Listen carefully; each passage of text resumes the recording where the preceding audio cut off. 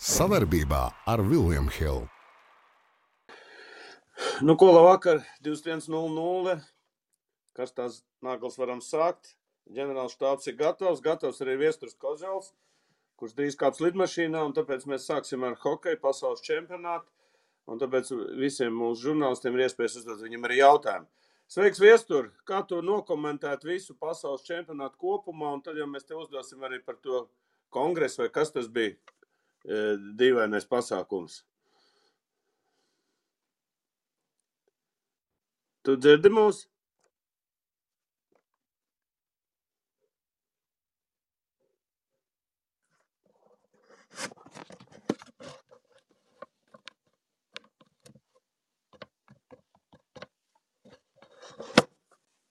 Halo, jūs man dzirdat, jā? Jā, var dzirdēt jūs. Viestur, Viestur. Tagad dzirdat mani? Jā, tagad dzird, viss Tagad kārtībā. dzird, jā, paldies. Jautājumu dzirdēji manējo? Kamēr es atradu pareizo pogu, es atvainojos. Jā, es dzirdēju jautājumu, jā. Davai, es klausos. Tad jautājums ir, kā es vērtēju pasaules čempionātu. Jā, vispār kopumā Somijā un tad pa kongresu vairāk parunāsim. Nu, divos vārdos. Kā ir starptautiskā hokeja federācija, cik ir apmierināta un tā tālāk? Vēl jāreicinās tas, ka šis bija pirmais pasaules čempionāts, kurš norisējies skatītājiem pēc ilgāka laika. 3 gadus nebija skatītāji. Šis bija pirmais pasaules čempionāts skatītājiem. Tur ir daudz tādu fona informātika, kas jāsaprot. Šis pasaules čempionāts notika laikā, kad Somija paziņoja, kad iestāsies, ka uzsākus procesu NATO iestāšanās. Šis bija pasaules čempionāts, kurā nepiedalījās Krievijas, Baltkrievijas izlases. Tā kā tur vairāk tādu fona faktoru, kas bija, kurus mēs un organizatori zinājām, un kas, protams, bija svarīgi. Un no tā visa viedokļa, es domāju, šis pasaules čempionāts norisinājās ļoti labi. Bija izaicinājums Somijiem Helsinkos, Helsinku hallē, tāpēc, ka bija pēdējā brīdī jāpārceļ no Hartwell arēnas uz Helsinku halli. Helsinku halle nebija piemērota tādu mērogu pasākumiem, un vairākām komandām nācās apspiesties ģērbtuvēs, bet tas viss ir pagātnē, un es teikšu tā, ka izņemot šo ģērbtuvu jautājumu un iespējams šo pēdējo finālu spēli, ko mēs redzējām, pārējie jautājumi visi bija, manuprāt, visaugstākajā līmenī, un nekādu lielu komentāru nav. Es gribēju par čempionātu, ka Latvijai tika piešķirt. Kāds bija diskusijas iekšējās tur? Pastāst, lūdzu, kaut ko vairāk.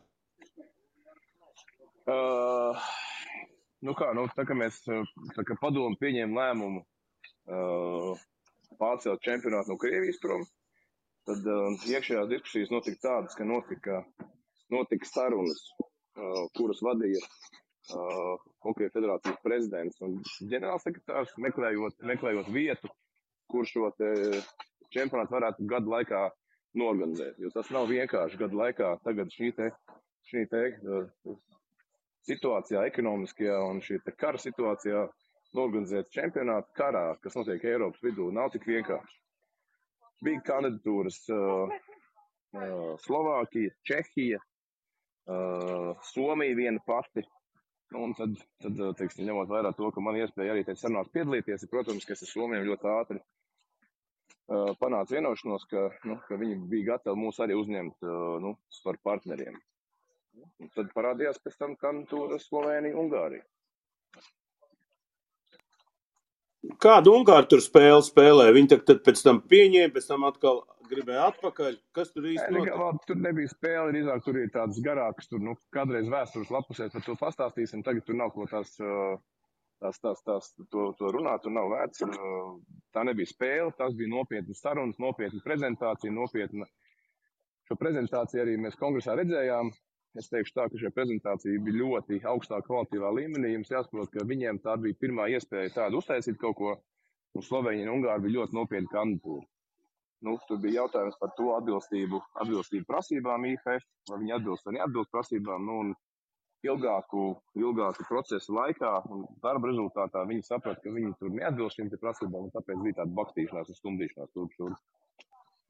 Bet tā bija nopietna kandidatūra ar ļoti nopietnu prezentāciju, ar ļoti nopietnu atbalstu no Slovēnijas valdības, ar vēl nepietiekamu atbalstu no Ungārijas valdības gan, bet no federācijas, no sabiedrības puses, hokeja sabiedrības bija milzīgs atbalsts.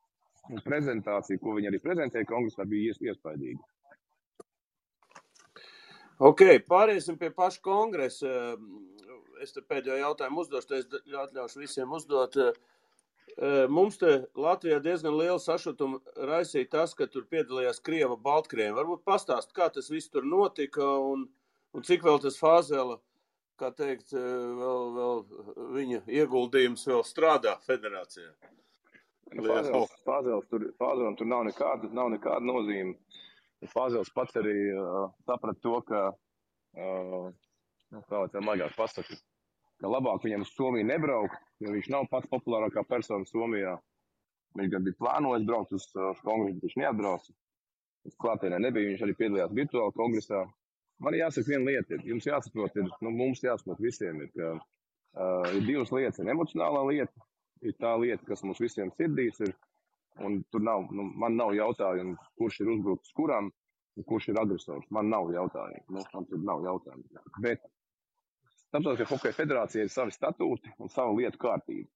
Un ir uzsāktas vairākas, es nezinu, tiesvedības tās vēl nav, tiešām mēs neesam tikuši, bet ir uzsāktas vairāk procesu, kurus apstrīdēs lēmumu, kurus apstrīdēs Baltkrievijas un hokeja federācijas. Vairākām pusēm. Un juridiski mūsu rīcībā juridiski nav neviena pagaidām pierādījuma, es uzsveru vārdu pagaidām pierādījumu, ka Krievijas vai Krievijas vai Baltkrievijas hokeja federācijas būtu pelnījušas, lai viņus izslēgtu no Starptautiskās ledus hokeja federācijas. Notiek pārbaudas, mēs esam uzdevuši un lūguši etikas komisijai veikt pārbaudi. Tas process nav īsts, tas ir garš laikietilpīgs process, notiek šī pārbauda. Tā, ka būs etikas komiteja pabeiguši savu darbu, tad mēs jau runāsim un skatīsimies, ko viņi tur atraduši. Bet juridiski, es vēlreiz saku, mēs nevaram daudzīties. Tā ir liela organizācija, liela atbildība. Mūsu galvenā prioritāte ir spēlēt hokeju un attīstīt hokeju. Vēlreiz uzsver to, ka juridiski mūsu rīcībā pagaidām nav faktu, kas varētu pat izskatīt iespēju par viņu izslēgšanu no biedrām. Tā labi. Nik, ir kaut kas uzdot viesturam par hokeja čempionātu izteikt?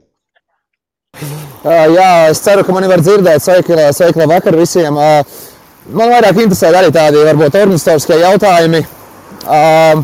Latvijā risināsies nākamgad čempionāts, saprotu, ir iegūt šīs tiesības. Man uzreiz interesē, cik no tā nopelna valsts, zinot to, ka sūra ziema priekšā un grūti vispār paredzēt nākotni vispār visādā ziņā finansiālā. Vai Latvijai tas atmaksājās, vai vismaz labākajā gadījumā izbraucam pa nulēm. Paldies! Mēs veicām pētījumu, mēs esam veikuši pētījumu, un arī Rīgas pilsētas uzdevumā ir veikt pētījumus par ekonomisko ietekmi. Blakus Edgars Bunts, viņš man neļaus samelot. Mēs esam sapratuši, ka pagājušajā gadā uz vienu ieguldīto eiro nopelnīja 2,2 eiro.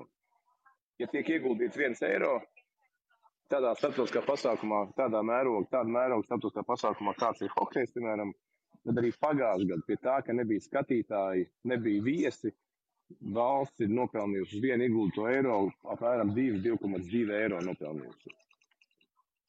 Šogad, nākos gads, kad pasaules čempionāts būs, nekas neliecina pagaidām, ka nebūs skatītāji. Un šis iespējamais peļņas līmenis būs, es ceru, 1 pret kādu 4, uz vienu ieguldīto eiro. Latvijas valsts saņems nodokļos, darba vietās, no turistiem, no restorāniem, no apkalpošā sektora. Mēs saņemsim, cerams, 1 vai 4 eiro. Ok, mums Jā, paldies! Māris pirmo reizi pieslēdzies arī radiožurnālists. Māri, tev ir jautājumi, vai pats grib kaut ko nokomentēt? Jā, sveiki visiem. Gribēju viesturam pajautāt par grupu sadalījumu nākamajam gadam. Tātad šodien tās arī tika publicētas šīs provizoriskās grupas. Vai ir kādas runas par iespējamām izmaiņām, kur varētu notikt organizatoru viestas korekcijas tieši grupu salikumā uz nākamo čempionātu? Jā, tāpēc mēs arī palikām, tāpēc Edgars Bunts bija uz Tamperi. Mēs šiem palikām ilgāk, un mēs tikāmies šodien ar Infrontu, ar Somiem, ar Starptautisko ledus hokeja federācijas sporta direktoru. Mēs tikāmies un runājām jautājumu. Visi jautājumu spektru runājām, kas saistīts ar nākošo gadu pasaules čempionātu rīkošanu, tā skaitā par grupu sadalījumu. Un mēs izteicām savu viedokli, savu vēlējumu. Es negribētu tagad neko vēl teikt, bet es ļoti ceru, ka tas tiks ņemts vērā un šis grupas sadalījums nedaudz tiks pamainīts. Vēl viens maz atkāpe. Valsts pagājušajā gadā, valsts ieguvums ekonomikai pagājušajā gadā, 21. gadā no šī pasaules čempionāta bija 10 miljonu eiro. To apliecināja mūsu pētījums, ko veica neatkarīgi kompānija. Pie tā, ka nebija skatītāji.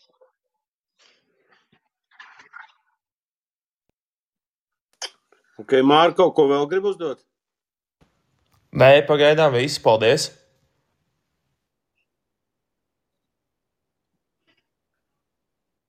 Man būs viens jautājums, ir iespējams. Vai Krievija un Baltkrievija atgriezīsies pasaules čempionātā nākamajā gadā?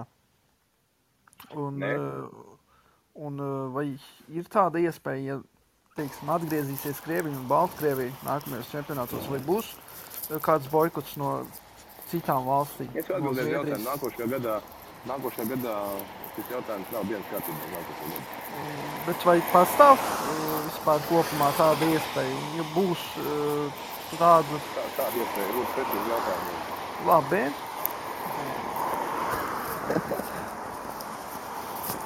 Vai Baltkrievija un Krievija var tuvākajos čempionātos atkal būt daļa no čempionāta? Un ja būs,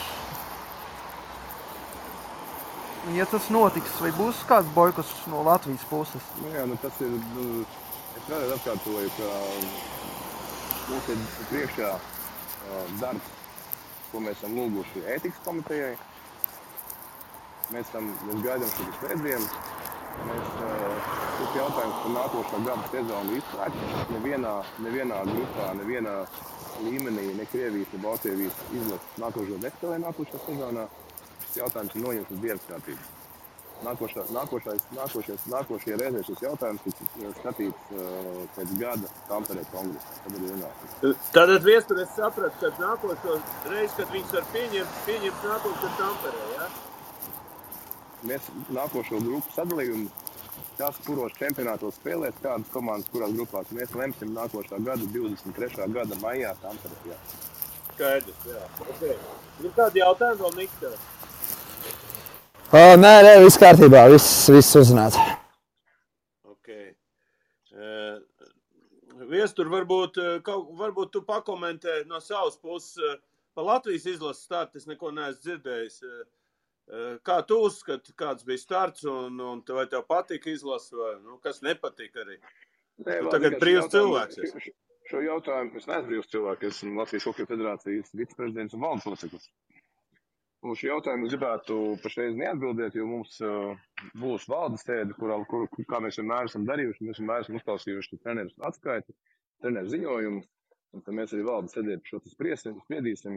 Es negribu pašreiz, tās emocijas ir kaut kur norimušas, kaut kur sakāpinātas, es nekādā gadījumā negribu neko komentēt pagaidām, kamēr nav notikusi valdes sēde. Ok, es gribēju vēl par Rīgas Dinamo te uzdot un par Latvijas čempionātu. Kā tu redzi izēju vispār ar Dinamo Rīgu aiziešanu prom? Kā Latvijas hokejs attīstīsies? Uz kuru pusi viņš aizies? Mēs jau esam, kā jūs zināt, mēs esam vienojušies arī to izdevies pēdējā mēneša laikā, pēdējā pusotru mēneša laikā izdarīt. Mēs esam vienojušies ar Somijas Hokeja federāciju un līguma projektu sagatavots. Es ceru, ka viņš tuvākā laikā tiks parakstīts par to, ka Mestis Hokeja līgā spēlēs Zemgales hokeja klubs. Un es domāju, ka tas ir ideāls risinājums gan Zemgales komandai, gan Latvijas hokejam kopumā. Es teikšu tā, ka it sevišķi Latvijas hokejam kopumā. Tas ir ideāls risinājums, lai mēs spēlētu starptautiskā līmenī, labā hokeja līgā un izbaudītu hokeju un turpinātu attīstīt savus jaunos spēlētājus. Par Latvijas čempionātu, kā tu redzi?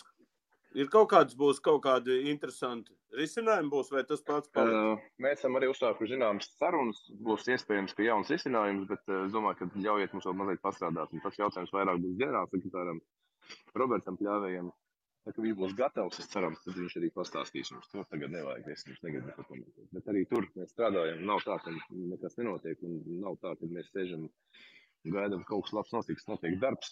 Mums saka vēlreiz, kādu laiku cerams, ka Roberts pats izstāstīs mums, un arī tur būs jaunā. Klausītāji, jūs arī varat uzdot jautājumus. Tur ir čatiņš, kurā varat ierakstīt, un tad es attiecīgi arī šos jautājumus uzdosim. Mārikam, Daniel, Nika, ir kādi jautājumi vēl vai komentāri par pasaules čempionātu?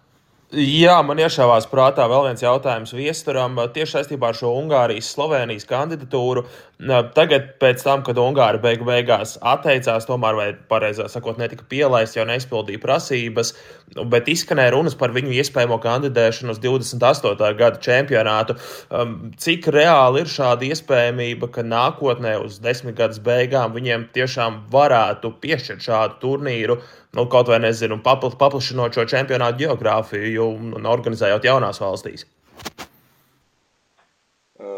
Tas jautājums nav tik vienkārši jautājums, jo šīs pasaules čempionāts ir sevišķi tagad Somijā šoreiz, tie dati mums nav pieejami, bet es domāju, ka šai televīzijas auditorija šogad būs, es domāju, ka pie 1,5–2 miljārdu dienu. 1,5–2 miljārdu dienu. Un, lai to nodrošinātu, ir vajadzīgs augstas kvalitātes hokeja spēles. Un paplašināt geogrāfiju nav pašmērķis. Mēs nedrīkstam iet uz tādu tendenci, tādā virzienā, kad negribam par katru cenu paplašināt geogrāfiju. Mums jāskatās kopumā. Sportiskais princips jāskatās. Un, protams, ka arī ir jāstāsta, protams, ir jauns dalībvalsts, bet lai pieņemtu lēmumu, izsvērtu un tādu lēmumu, kas palīdz hokeja attīstībai, ir jāveic rūpīga analīze, jo tur primārais jautājums būs, un ir tagad, vai Slovenija un Ungārija būs gatavas konkurēt ar A divīzijas komandām. Tas būs ar top divīzijas komandām, lai viņi nebūtu A divīzijā. Ja viņi būs gatavas, tad tāda iespēja pastāv, protams. Bet tur jāsabalansē sportiskais princips, jāsabalansē tas, lai šo hokeja auditoriju mēs nepazaudētu un būtu interesants spēles. Šogad, bija viens pārsteigums, bija vājā Dānijas izlase, vājā Kazahijas izlase, ka zaudēja Dāņiem 9-1, piemēram. Tādas spēles nav interesanti skatīties nevienai televīzijas auditorijai.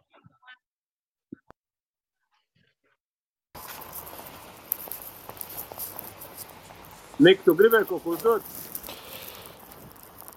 Nik? Nē, man te vienkārši pa lietu arī ieslēdzās automātisks mikrofons, tā kā nē, viss kārtībā. Man būs viens jautājums, vai būs paplašināts pasaules čempionāts uz nākamajiem turnīriem, vai būs vairāk komandu skaits, lielāka komandu skaits, pareizāk sakot? Es gribu, lai man paskaidro, ko nozīmē lielāks komandu skaits. Tagad ir cik 16? 18, 20? Jo tur būs pa 10 komandām katrā grupā. Ar kādu mērķi? Lai paplašinātu hokeju, lai popularizētu. Jā, bet es jau atbildēju iepriekšējā savā teikumā. Ja mēs mehāniski to darīsim, būs spēļu rezultāti ar lieliem 2 skaitļiem, tad tā hokeja paplašināšana nekādu labumu nedos. Jā, nav interesanti skatīties, pieņemsim Kanādas izlases vai Somijas izlases apspēlēs vienalga, kur tur mums tur nāks tagad, nezinu, Lietuvas izlases pieņemsim mūsu brāļi lietuvieši, viņi arī tiek top divīzijā, un rezultāts būs 12-0. Kurš ieguvējis? Latvija vinnēs Lietuvu 12-0, vecīt, te būs liela svētku Latvijā. Tu nevar iedomāties. Es domāju, par to mums nevajadzētu būt lepniem. Nē, es nesaku pa labi. Viestur, bet kāpēc futbols iet uz to? Viņam kādreiz arī bija tur? Nē, es jau nesaku nē. Es jau saku, kas ir mērķis. Mērķis varbūt, ka ir paplašināšana, bet tam ir jāgatavojās un no sākuma jāpalīdz attīstīties ir tām divīzijas komandām, kuras ir zemē, apakšā, lai tās sportiskā līmenī pieraujās klāt. Es neesmu pret paplašināšanos, bet tas nevar notikt tuvāko 2-3 gadu laikā. Tam jāiet ir plānveidīgi. Tas var būt uzdevums un mērķis, tuvākos 3, 4, 5, 6 gadu laikā, 8 gadu laikā varbūt. Tāds jautājumu diskusijas mūsu padomas sēdēs notiek. Mēs tādas diskusijas esam veikuši, bet, lai to varētu pirms tādu lēmumu pieņemt, vajadzīga rūpīgāka analīze, vairāk dati vajadzīgi. Bet mēs esam tādu scenāriju neesam izslēguši, bet tas nevar notikt tuvāko 3-4 gadu laikā nekādā gadījumā. Viestur, man būs pēdējais jautājums tad no skatītāja. Andris Kājaks uzdeva, vai Krievijas hokejs tur pieteicies šī gada NHL draftam? Es nezinu, tādu jautājumu varbūt tu vari atbildēt. Kas vispār NHL-am jādasē, tas nav jautājums. Nē, bet vispār ir kaut kādi pret Krievu hokejistiem? Es nevaru komentēt to. Es nevaru komentēt, es nezinu. Ok, labi. Labi, Viestur, liels paldies, kad atradi sēdies lidmašīnā. Nopakojas stežot lidmašīnā, jā. Jā, un Tieši tad jau to arī daru. attiecīgi mēs Lai jums labs sazvanīsimies, radījums kad un būs kāda liela brīnišķīga jaunuma. nedēļa. Izsmēdiet to lietu Rīgā, jo Helsinkos spīd brīnišķīga saule. Te baigais lietas tur bija tikko nolīta. Slēdziet. Welcome to Latvijā. Labi, viss labi. Par Krievijas nevar komentēt. Ok, pārējiem pie futbola. Tagad ir Kaspars Gorkšs mums pagodinājis. Liverpool Liverpools fans, un mēs jau pirms tam runājam ar Kasparu, Champions League beigusies, un tikko viens no Liverpools uzbrucējiem, Kjots, vai kā viņi sauc, holandiešu spēlētājs, pateica, ka Liverpools sezona tā ir lielākā izgāšanās. Tu varētu lūdzu nokomentēt, Kaspar, pa Liverpool un pa Champions League finālu. Sveiks, Valde, sveiks arī visiem klātesošajiem. Kopumā, ja mēs ņemam Liverpool sezonu, tas skaidrs, ka tā apetīte rodās ēdot, un tā sezonas izskaņa bija tik intensīva un ar iespēju uzvarēt 4 trofejas gandrīz vienlaicīgi. Un beigās no šīm 4 izcīnīts tikai 2. Tā kā no tāda, ko varēja izdarīt un ko izdarīt, tā ir 50%, bet pa neveiksmīgi es to noteikti nesauktu. Es domāju, ka arī lielākā daļa Liverpools fanu to nesaukt pa neveiksmīgu. Ir kaut kādas nianses, kuras analizējot mazliet dziļāk, rada bažas vai neļauj man būt pilnībā eiforiskam pretstatā visiem lielākai daļai Liverpools iedzīvotāji, kāda tā sezona ir bijusi, bet kopumā pa neveiksmīgi es to noteikti nesauktu. Varbūt Champions League finālu pakomentē.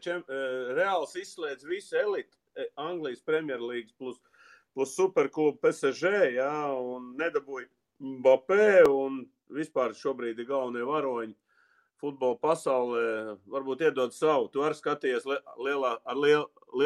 lielā ekrāna, varbūt. Ko tu teiksi par šo spēli? Kompliments Real Madrid, tādā angļu futbola klubu stilā, dinamiski un ļoti veiksmīgi spēlējot atbildes spēles, izcīnīts uzvaras gan pret Paris Saint-Germain, gan pret Manchester City, kuri vēl neilgi pirms otrās spēles beigām skaitījās favorīti attiecīgajā pārī. Un fināls, man liekas, ka, ja nemaldos, 2018. gadā Zidāns izcīnīja uzvaru arī finālā pret Liverpoolu. Manuprāt, šī spēlē Ancelotti varētu būt paņēmis viņa pierakstus. Ļoti tāda pat daļai vienmuļa spēle no Real Madrid puses, Liverpool tomēr dominējot un izskatoties lielāko daļu spēles kā labākai komandai.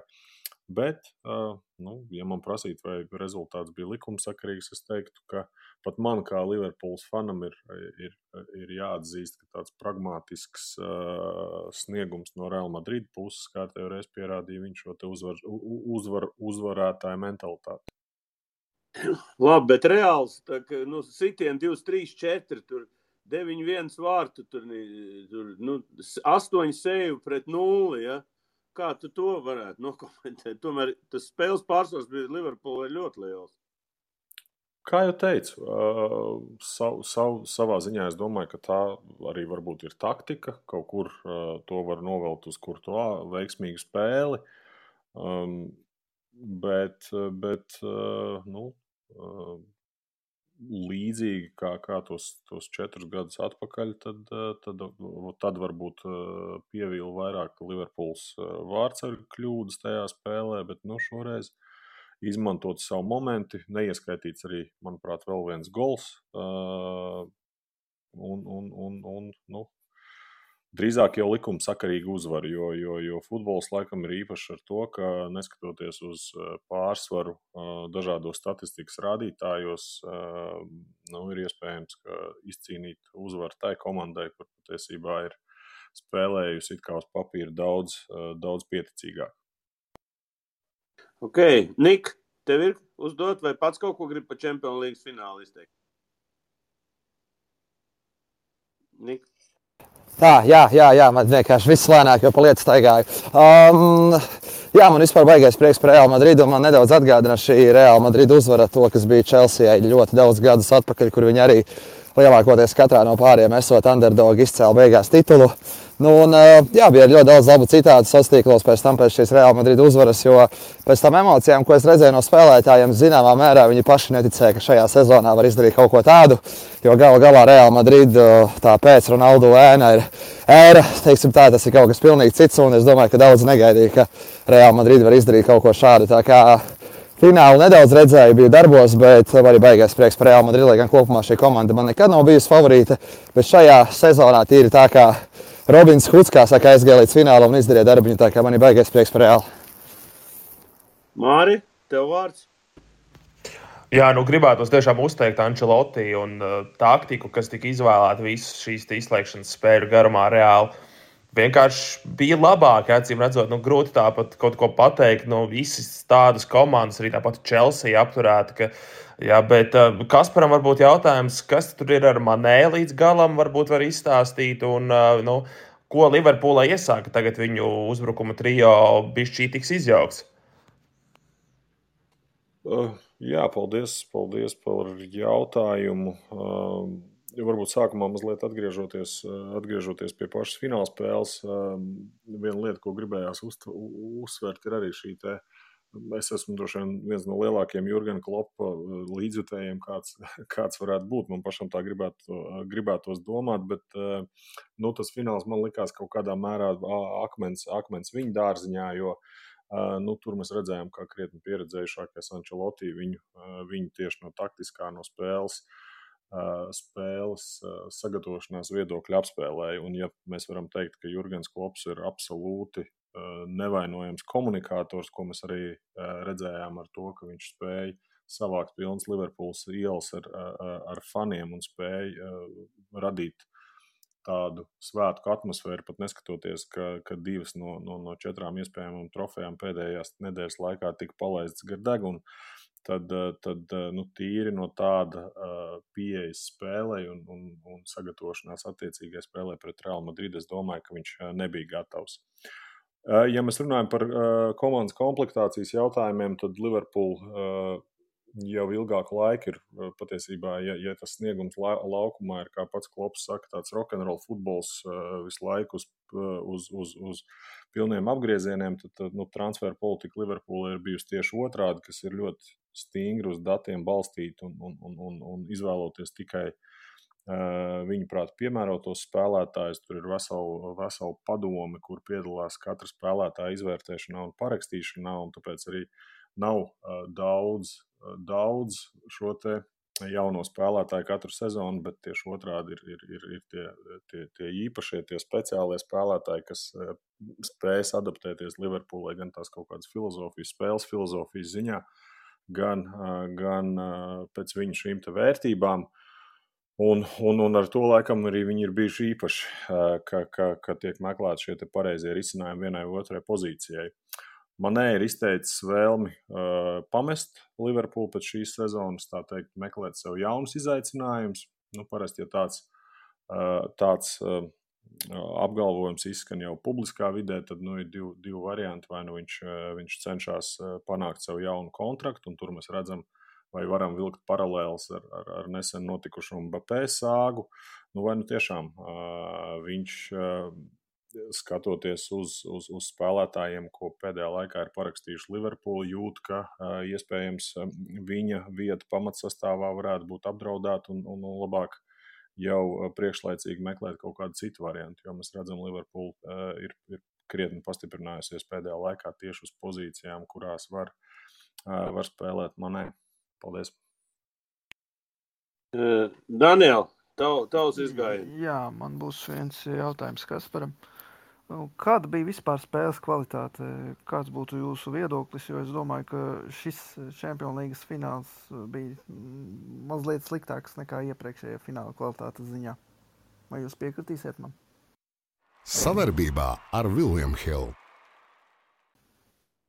Jā, Daniel, lielā mērā es tev piekritīšu, bet tas, kas sliktāks, es priekš sevis tādu izcili skatām un veiksmīgu Champions League finālu nemaz neatceros. Visi viņi ir tādi mazliet samocīti, kā jau es iepriekš minēju, man mazliet pārsteidz tas kaut kādā ziņā Liverpools naivums, kur tika uzbrukts ar lieliem spēkiem un radīta virkni tādu pusmomentu, kas nedeva arī nekādu īpašo devumu, neskatoties varbūt tikai uz tādu pliku statistiku ailītēs. Tā kā noteikti ne tā aizraujošākā spēle, bet uz šīs komandas spēlē šos finālus, lai uzvarētu trofejas. Un uz šādas spēles likts pietiekami daudz, lai varbūt tās mazāk domātu par sniegumu tīri tehniski un citā ziņā, bet koncentrētos uz pašu šo te uzvaras faktu. Nu, ko, Kaspar, liels paldies. Mums 15 minūtes pagāja, pārējiem pie NBA fināla. Tātad Golden State Warriors pret Boston Celtics. Palielīšos, es šādu finālu jau paredzēju, tā kā, man liekas, pirmo reizi būšu tādu finālu paredzējis, diezgan sarežģīts bija, tāda vēlme, jo tur tomēr bija daudz variantu, bija interesanti. Nu, Nik, tu gribēji dikt izteikties, tu noskatījies 7. spēli, varbūt dod savu slēdzienu. Jā, man ir 10 minūtes līdz ēteram, līdz ar to es mēģināšu tā pavisam ātri īsi kodolīgi pastāstīt. Tad pirmais sākšu ar fakta piespēli, proti Boston Celtics komanda ir tikai 3. NBA vēsturē, kas regulāro sezonu noslēdz ar 50 uzvarām. Mirklī, kad sezonas vidusdaļā tieši pusē bija negatīva bilance, proti 20 uzvaras un 21 zaudējums. Jā. Atcerēsimies, tajā mirklī arī daudz tika runāts, vai vispār Jēlens Brauns ar Teitumu var spēlēt kopā, varbūt jāmaina viss, bet beigās, teiksim tā, trenera maiņa tur arī visu pamainīja un šobrīd ir ļoti labi ieļauts mehānisms. Par tieši šo 7. spēli runājot, jā, noskatījos pilnā garumā, un tieši arī no mana fakta var izvirzīt šo atbildi, kur Miami zaudēja. Proti šajā 7. spēlē ļoti lēc acīs tas, ka pietrūks blakus Džimijam Butleram vēl viena meistara, kas var tieši no ārā apspēlēt, tā teikt, ar autoritāti iemest punktus, atdot piespēli, nospēlēt fiziski. Tas bija tas tieši, kas bija Bostonā. Ja? Jo, principā, katrā no sērijas mačiem Brauns ar Teitumu ļoti līdzīgi sadalīja šo bumbu, izdarīja līdzīgi metienus, un arī vidēji gūto punktu skaits abiem šiem spēlētājiem bija ļoti līdzīgs. Ja? Un Butleram vienkārši pietrūka blakus šāda meistara, kā piemēram Teitumam blakus ir Jēlens Brauns. Visu cieņu Kailam Laurijam, bet var redzēt, tā teikt, ka viņam ir vecas kājas, vairs nevar izdarīt to, ko Toronto laikā. Tāpat arī Viktors Oladipo atnācis no 2 traumām, arī vēl nav tāds, kurš varētu fināla sērijā attiecīgi konferences parādīt tādu sniegumu, lai liktu pretī kaut ko Teitumam un Braunam. Un tas bija arī viens no faktoriem, kas, manuprāt, izšķīra šo sēriju, ka pietrūka vēl viena blakus spēlētāja meistarīga Džimijam Butleram. Par 7. spēli runājot, es teiktu, zināmā mērā daudz, kas iegāza Miami tas, kas slikti iesāka maču, iesāka uzreiz -15 un visu laiku, principā, no 40 šīm 8 minūtēm kaut kādas 40, var teikt, 45, 47 bija jādzinās pakaļ. Paši gan tur Bostona beigās pēdējās 3 minūtēs ar mistiku nodarbojās, uzbruka Markus Smarts un Horfords, lai gan bumbai vajadzēja būt pie Brauna vai Teituma.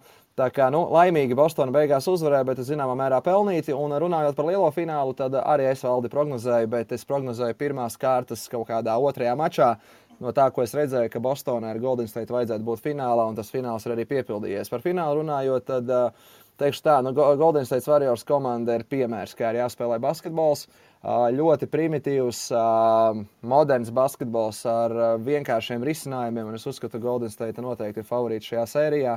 Mana prognoze, ka 5, maksimums 6 spēles būs vajadzīgas, lai Golden State uzvarētu. Jā, ir savi plusi, ko Bostona var likt pretī, bet tas komandas basketbols, kādu piedāvā Golden State, ir vienkārši ārkārtīgi acīm baudāms, un Boston tomēr nespēlē tik labu šo komandas basketbolu, tur tomēr vairāk ir šī atbildība gulstās uz 2 spēlētājiem, Braunu un Teitumu, tā kā es domāju, ka Golden State kļūs par čempioni, un kopumā šī komanda ir fantastiska. Atcerēsimies to, ka šie 4 vadošie spēlētāji, Karijs, Thompsons, Draymonds Greens un arī jau Jordans Pools ir pašu draftēti, līdz ar to Golden State Warriors komanda ir tāda komanda, kura nevar nepatikt.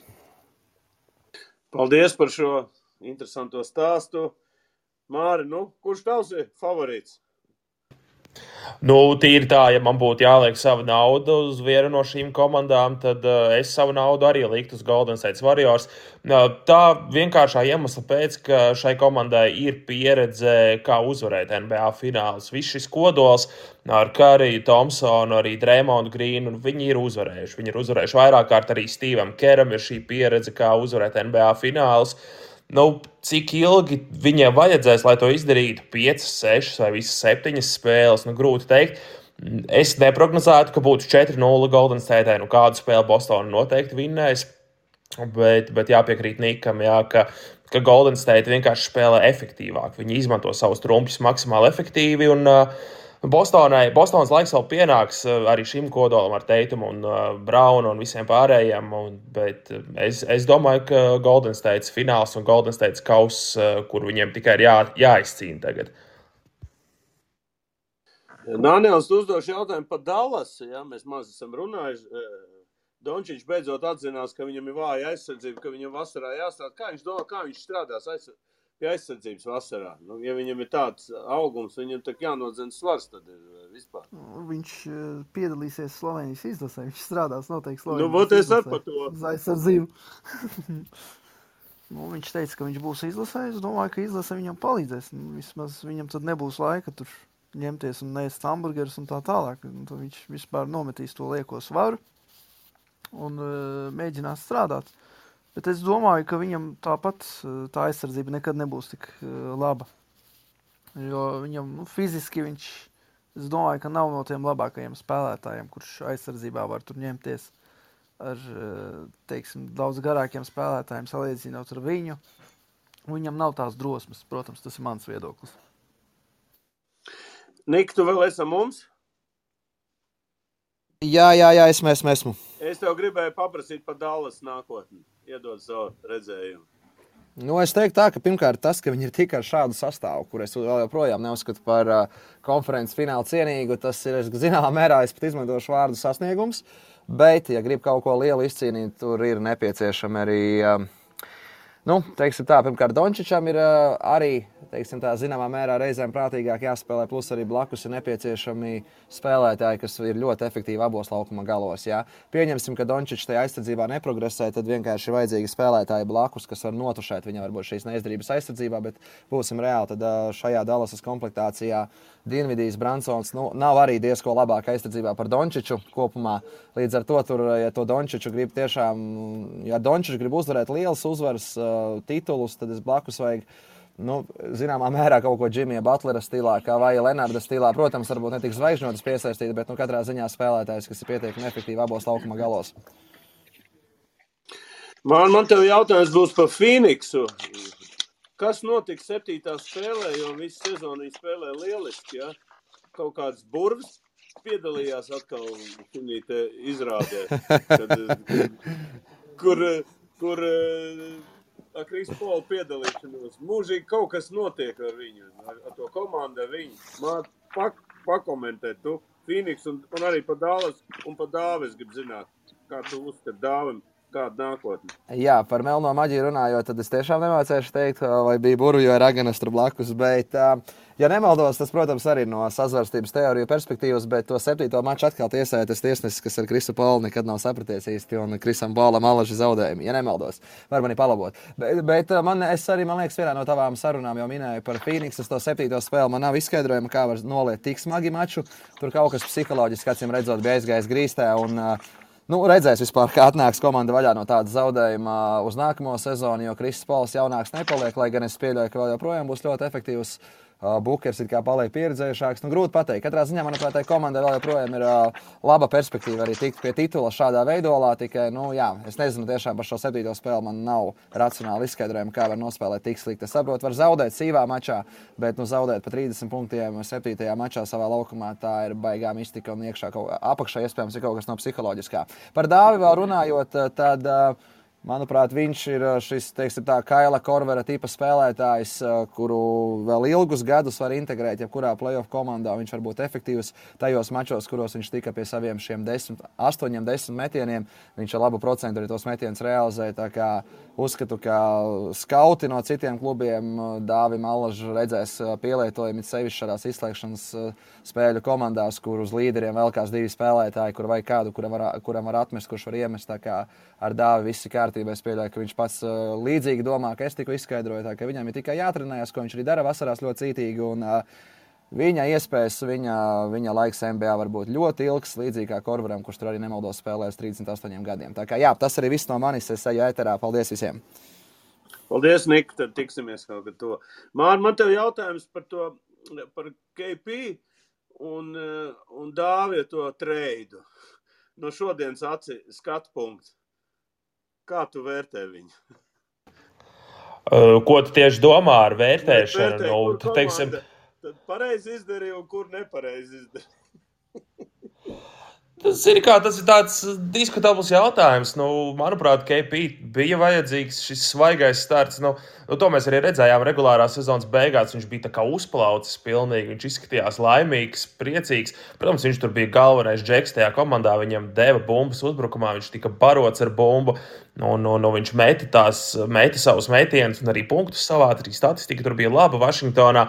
Dāvis arī tie uzplaiksnījumi tur bija pašā sākumā, pēc tam mazliet nosēdās, bet, ja tā ir jāskatās, abas komandas dabūja to, ko gribēja. Arī Dallasai Dinvidijs playoffos nospēlēja ļoti svarīgu lomu. Atsevišķos mačos, cik tur viņš tur pa 30 punktiem, dažos mačos arī sameta. Tā kā, tik īsā nogrieznī, cik tur tā maiņa, cik tur 20-30 spēles bija nospēlētas, ir grūti kaut ko vērtēt. Domāju, jāļauj KP nospēlēt vienu sezonu, cerams ar Bīlu kopā, kad Vašingtona ir pilnā sastāvā, un tad redzēsim. Dallasai, Dāvim vienkārši jāturpina kārtīgi strādāt, viņa iespējas būs, uz loku tie double teami būs visu laiku, un bumbas nāks ārā kaut kur uz 3 punktu līnijas. Viņam vienkārši ir jābūt gatavam un jārealizē savas iespējas. Bet tu neredzi tādu iespēju, ka Dallas kaut ko mainīs vēl? Bransonam tagad ir tas lielais līgums, nevar saprast, ko viņi darīs. Kaut kādi treidi, tagad es dzirdēju arī par šito no Chicago Bulls Lavīna, tā kā it kā viņi grib viņu dabūt, sign and trade, it kā. Pakomentē, kas tur varētu, ko mēs varbūt tad atkal Dāvi aizmainīs prom kaut kur. Dāvi aizmainīt prom, man liekas, būs diezgan grūti, tāpēc, ka viņam ir lielais līgums, diezgan liels līgums, un šī sezona nav bijusi pārāk laba attiecībā pret to ciparu, ko Dāvim maksā. Līdz ar to viņu būs grūti iesaistīt, vienīgais tikai tik daudz, lai tie algu cipari beigās sakristu abām pusēm. Dallasai, es domāju, es piekrītu tam, ko Niks saka, viņiem prasās viens tāds kārtīgs aizsardzības džeks. Tāda viņiem nav īsti, tīpaši perimetrā. Viens tāds, kurš var aizsardzībā kārtīgi nokapāt, nokrampēt pretinieku līderi un pats iemest kādus 11 punktus spēlē. Tas Jimmijs Butlers vai Kawhi Leonards būtu izcili, bet tur viņiem nav īsti, manuprāt, ko dot pretī, lai tādus spēlētājus dabūtu. Ne jau no Miami mainīs Butleru vai Clipperu Leonardu.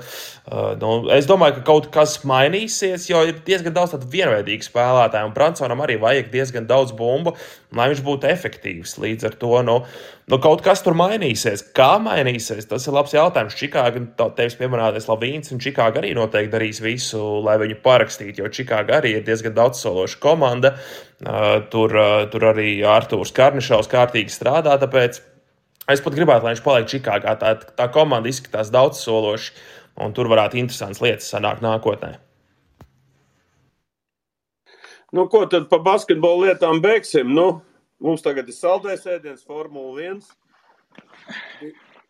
2 mūsu dūži ir klāt, Aldis un Jānis. Paši izrunājušies stundu krustām šķērsām. Mums 15-20 minūtēs jāieliekās. Es te uzdošu savus jautājumus.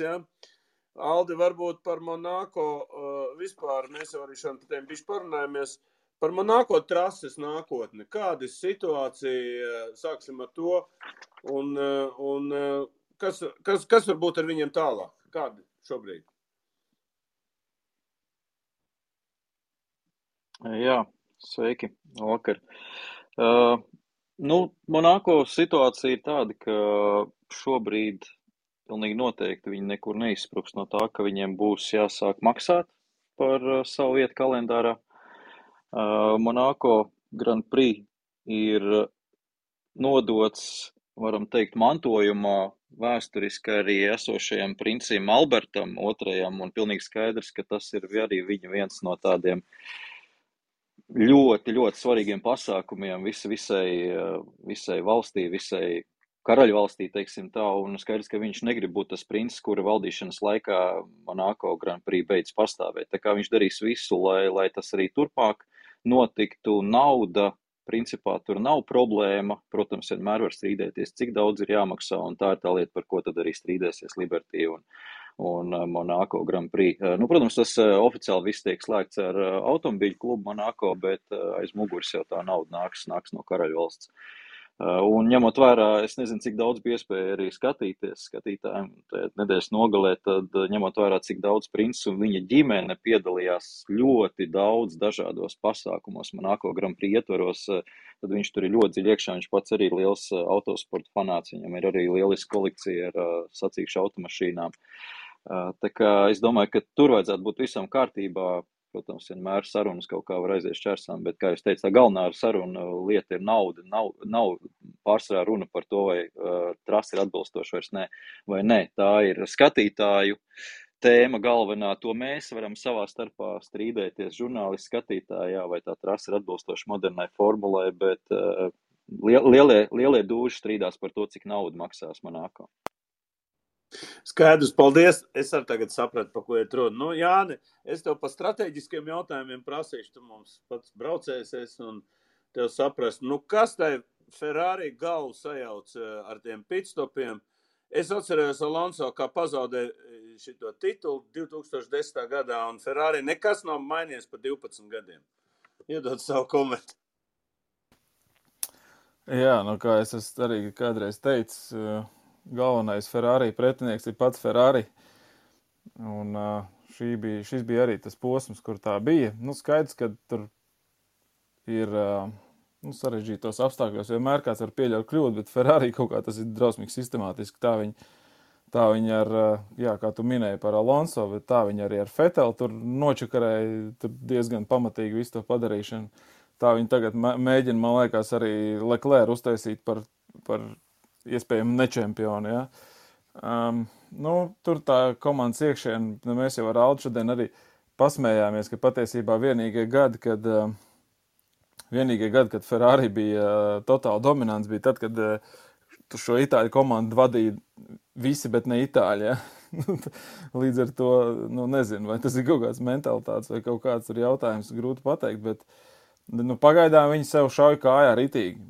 Viņiem ir, teiksim tā, viņiem ir šogad ļoti, ļoti labs tehniskā puse ir ļoti labi, ja, jo tā formula tiešām ir ātra un laba un uzticama, un tur viss ir, tur drusciņi tur pagājušajā posmā Ferrari tur bija, atņirdzās tam Leclercam braucamais, bet kopumā viņi ir daudz stabilāki un labāki nekā jebkura cita formula. Tas, ka tur Red Bulls caur radats atlien cauri, tur arī ar tehniskām kodiem ķibelēm, tas ir tur atsevišķi stāsts, ja, bet respektīvi Ferrari tehniskā puse cepur nost, māk viņi, visi kārtībā. Bet tikko kā ir runa par kaut kādām stratēģijām un pārējām lietām, tur kaut kā viņiem galīgi neiet. Un tas, ko šodien arī teica, ka teiksim tā, ja Red Bullam un Ferrari būs vienāda ātruma tehnika, tad es nekad neuzlikšu uz Ferrari kā uzvarētājiem, jo Red Bulls atkal ir bijis tajā slavas zenītā gandrīz visus pēdējos, es nezinu jau cik gadus, vai turpat tuvu blakām arī Mercedes dominances laikā, un viņiem tas komandu tiltiņš ir tāds, ka pie vienādiem nosacījumiem es teiktu, ka Red Bulls apspēlēs gandrīz jebkuru komandu. Un to viņi arī pierādīja gan pagājušā gada pēdējā posmā, gan arī tagad un tā tālāk, tā kā viņi tur, to viņi prot. Jā, bet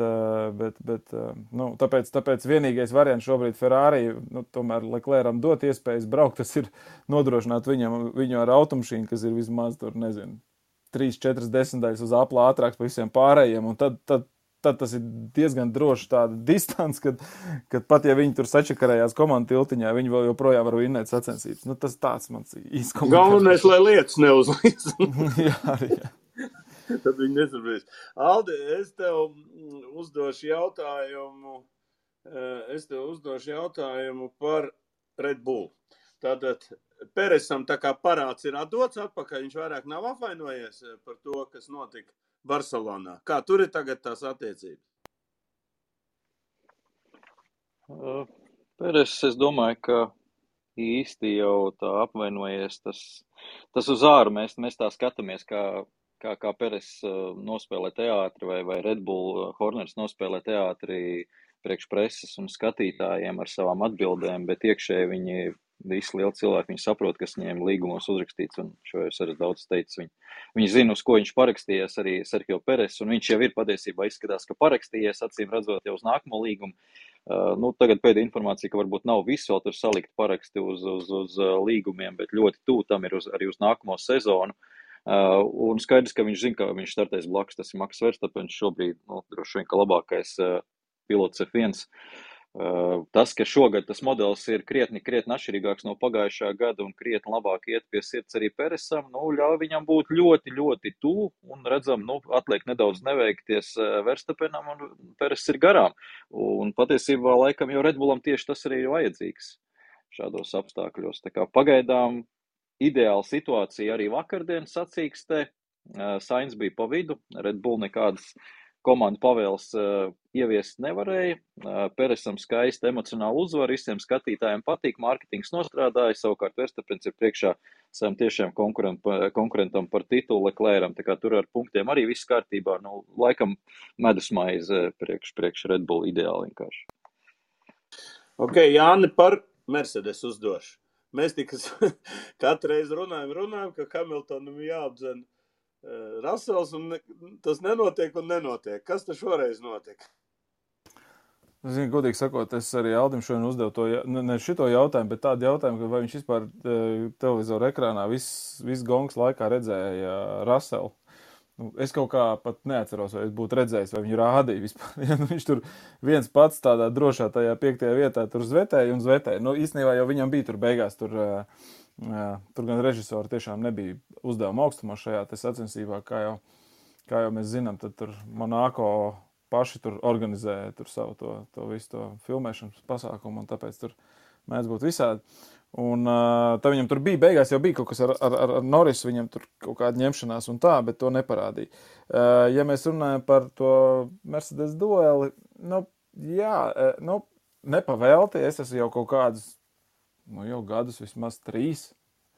Godīgi sakot, laikam George Russell fans, tāpēc, ka tad, kad viņš vēl brauc Williamsā, es redzēju to, ka tas čalis ir kārtīgs gāzējs, un tur viss ir labi, un viņam ir gan psiholoģiskā noturība, gan tā darba ētika pareizā, un viņš ir labs, un arī viņa konkurenti no kartinga laikiem, teiksim tā, ja neteikt, ka baidās, tad respektē viņu ļoti, jā. Un tā kā viņš gāja uz Mercedesu, mēs jau to redzējām pat tajā vienā reizē, kad viņam iedeva, kad viņš jau bija Williams braucējs, ka viņam iedeva Bottas formulu, viņš tur, bet Hamilton formulu, ja vairs neatceros, un aizbrauc tur visiem gandrīz pa priekšu, ja nebūtu tur nočakarējušies. Viņš ir labs materiāls, viņš ir čempionu cienīgs materiāls, un tāpēc, viegli tur nebūs. Un mēs jau arī redzam, ka tā jaunatne tomēr, tā jaunā paudze, kas ir ienākusi, viņi ir labi, visi viņi, Leclerc, Verstappens, Norris, Russells, jā, arī patiesībā tas pats Gasly un Albons, viņi visi ir, normāli čaļi, tāpēc, domāju, ka Hamiltonam tur viegli nebūs jebkurā gadījumā. Un Russells to arī pierāda, viņš sistemātiski strādā, sistemātiski ir ātrāks, gan treniņos, gan arī kvalifikācijās, vai cēm jāsaņemās? Nē, kāpēc tu uzdod jautājumu, varbūt Hamiltons ir pazaudējis motivāciju, tas ir jautājums. Jā, par motivāciju es esmu arī daudz runājis, un skaidrs, ka Hamiltonam ir tas grūtais uzdevums šo motivāciju noturēt.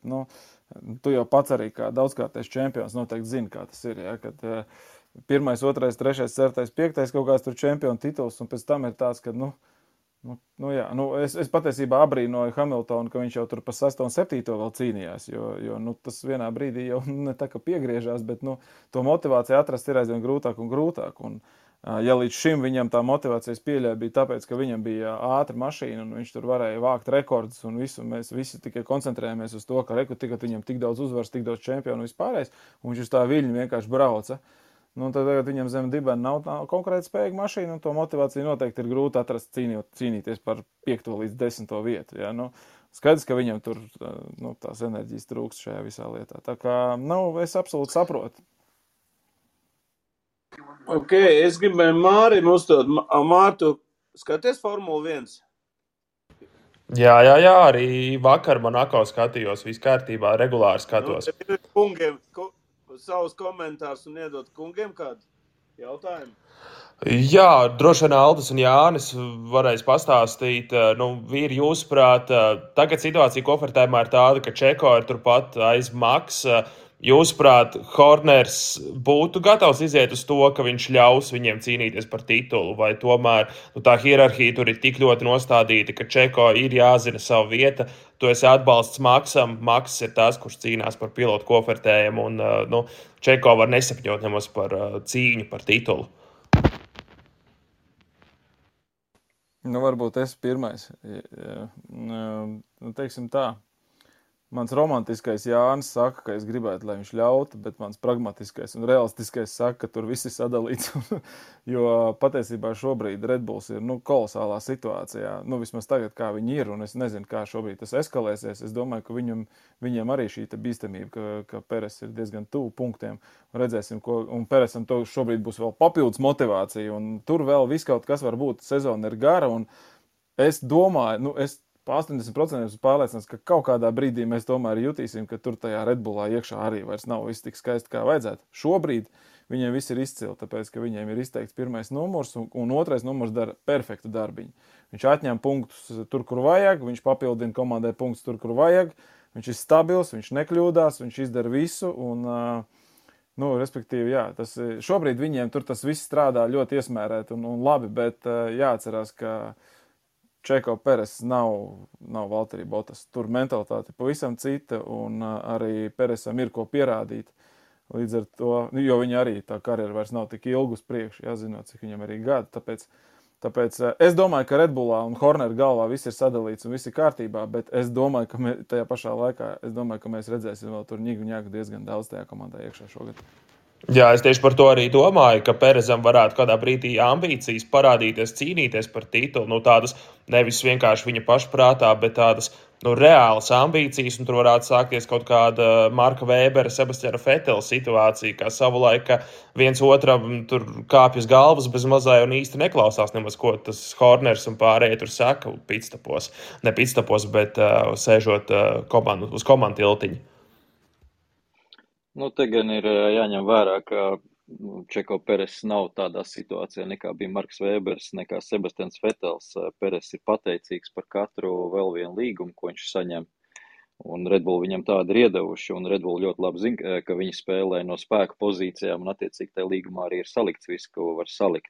Tas, ka viņš pēc tam presē runās un sprēgās, tas ir pilnīgi normāli, un Horners to pilnīgi arī normāli pieņem, un tā, kā jūs teicu, tā ir tāda spēle, kur komanda saka, tu kā pilots vari teikt presē pa lielam visu, ko tu gribi, tev ir taisnība, viss kārtībā, mēs attiecīgi atbildēsim, bet iekšējā mūsu vienošanās ir tāda un tāda.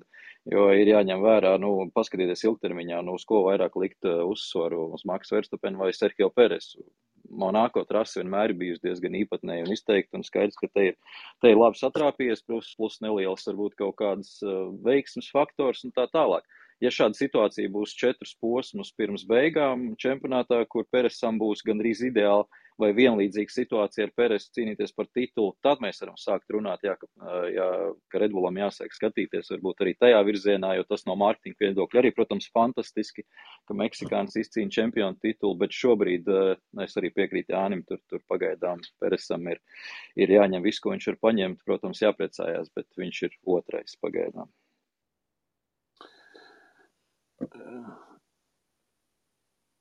Tā, man būs pēdējais jautājums, jau stunda būs galā. Aldi, par Baku. Ko tu prognozē Baku un kā varētu spēku samēru tur pamainīties vai nepamainīties? Kas tur būs favorīts? Baku arī jau trasē vismaz tik daudz, ka Mercedes varētu būt līdzīgas problēmas, kā bija Monako, kur problēmas tomēr nebija aerodinamikā, bet vairāk kā mehānika. Un tā nelīdzenā trase un nespēja braukt pāri apmalēm arī Baku viņiem diezgan daudz kodīs, jo, ja mēs skatāmies uz viņu deficītu līdz līderiem, tieši sekundēs, tad progress bija Spānijā no abiem puišiem, un, paskaties kaut vai uz Hamiltona sniegumu Spānijā, Barcelonā, fantastiski. Es domāju, ka tas palika daudz noklusēts. Viņa sacīgs laiks bija krietni labāks par George Russell, tā kā, tas ir jāņem vērā. Tā kā, kritizējot abus puišus, tomēr, jāizceļ arī tas, ko Hamiltons labi kādreiz izdarījis ir. Attiecībā uz pārējiem garā taisni dos lieliskas iespējas Red Bull apdzīšanai. Par šo jau es arī daudz stāstīju. Ferrari ir priekšrocības izējā no visiem pagriezieniem. Red Bullam ir tieši otrādi. Pašā otrā taisnes galā iespējas apdzīt uz krietni lielāku maksimālu ātrumu. Tā kā tas tā laikam Red Bull teritorija, bet es domāju, krietni interesantāk būs paskatīties, kā būs Ferrari tikuši galā ar šo milzīgo šoku Monako ielās, kur viņi patiesībā izpurgāja Leclercam visu pasākumu. Leclerc bija uzmanības centrā, sākot no pirmdienas, man liekas, Monako. Nes cik vizīties pie Prinča Alberta bija, un jūs redzējat, ka tie, kas tiešraidē skatījās, kāds viņš tur tika sumināts jau pirms starta, tad Ferrari spiediens, es domāju, pamatīgs. Es neesmu apsties, ko itāļu presa raksta, bet es domāju, ka šodien itāļu presa, La Gazzetta un Gazzetta dello Sport, šausmas viņi norakuši droši vien Ferrari dzīvus tur. Tā kā tas būs ļoti interesanti, kā viņi reaģēs uz to visu, vai būs kaut kāds arī tāds nopietns, drastiskāks lēmums, kādu atlaist, nezinu, varbūt sacīkšu inženieri Javier Padrosi jālaiž vaļā. Kaut kas, man liekas, ir jādara tajā lietā, jo agrāk viņi ļoti ātri to darīja, šobrīd viņi vispār neko nedara, piedod visas kļūdas, bet tās kļūdas pārāk bieži, pārāk regulāri un pārāk rupjas sāk palikt. Ko Jāni, tu vēl iedos savu komentāru?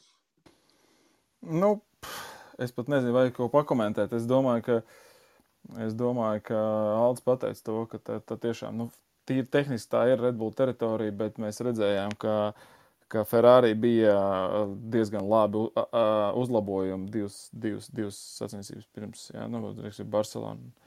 Un mēs tā Monako, protams, tos uzlabojumus tā nevarējām redzēt, jo tur tā specifika tomēr ir diezgan liela. Un paskatīsimies, kā būs. Teiksim tā, Monako neparādīja īsti to, kas notiek ar šo te riepu nodilšanu vai uzsildīšanu un pēc tam nodilšanu ar Ferrari, kur viņiem bija pastiprināta dilšana pret Red Bull. To neparādīja arī Barcelona, tāpēc, ka tur Leclerc izstājās un tur tā nevarēja īsti izzīmēt, kā tad tur viņam tas viss darbosies. Un tagad, labi, Baku arī, protams, ir specifiska trase, bet viņi daudz ātrāk es godīgi sakot ceru, ka tomēr Red Bullam tik viegli neies, jo arī maksimālo ātrumu Ferrari ir dabūjuši klāt. Paskatīsimies, kā būs, un man, protams, interesē arī Mercedes kaut kāds tur. Es baigi gribu tomēr, lai trešā komanda iesaistās cīņā par uzvarām, un tas visiem padarīt to lietu ātrāk. Jā, es gribu arī 4.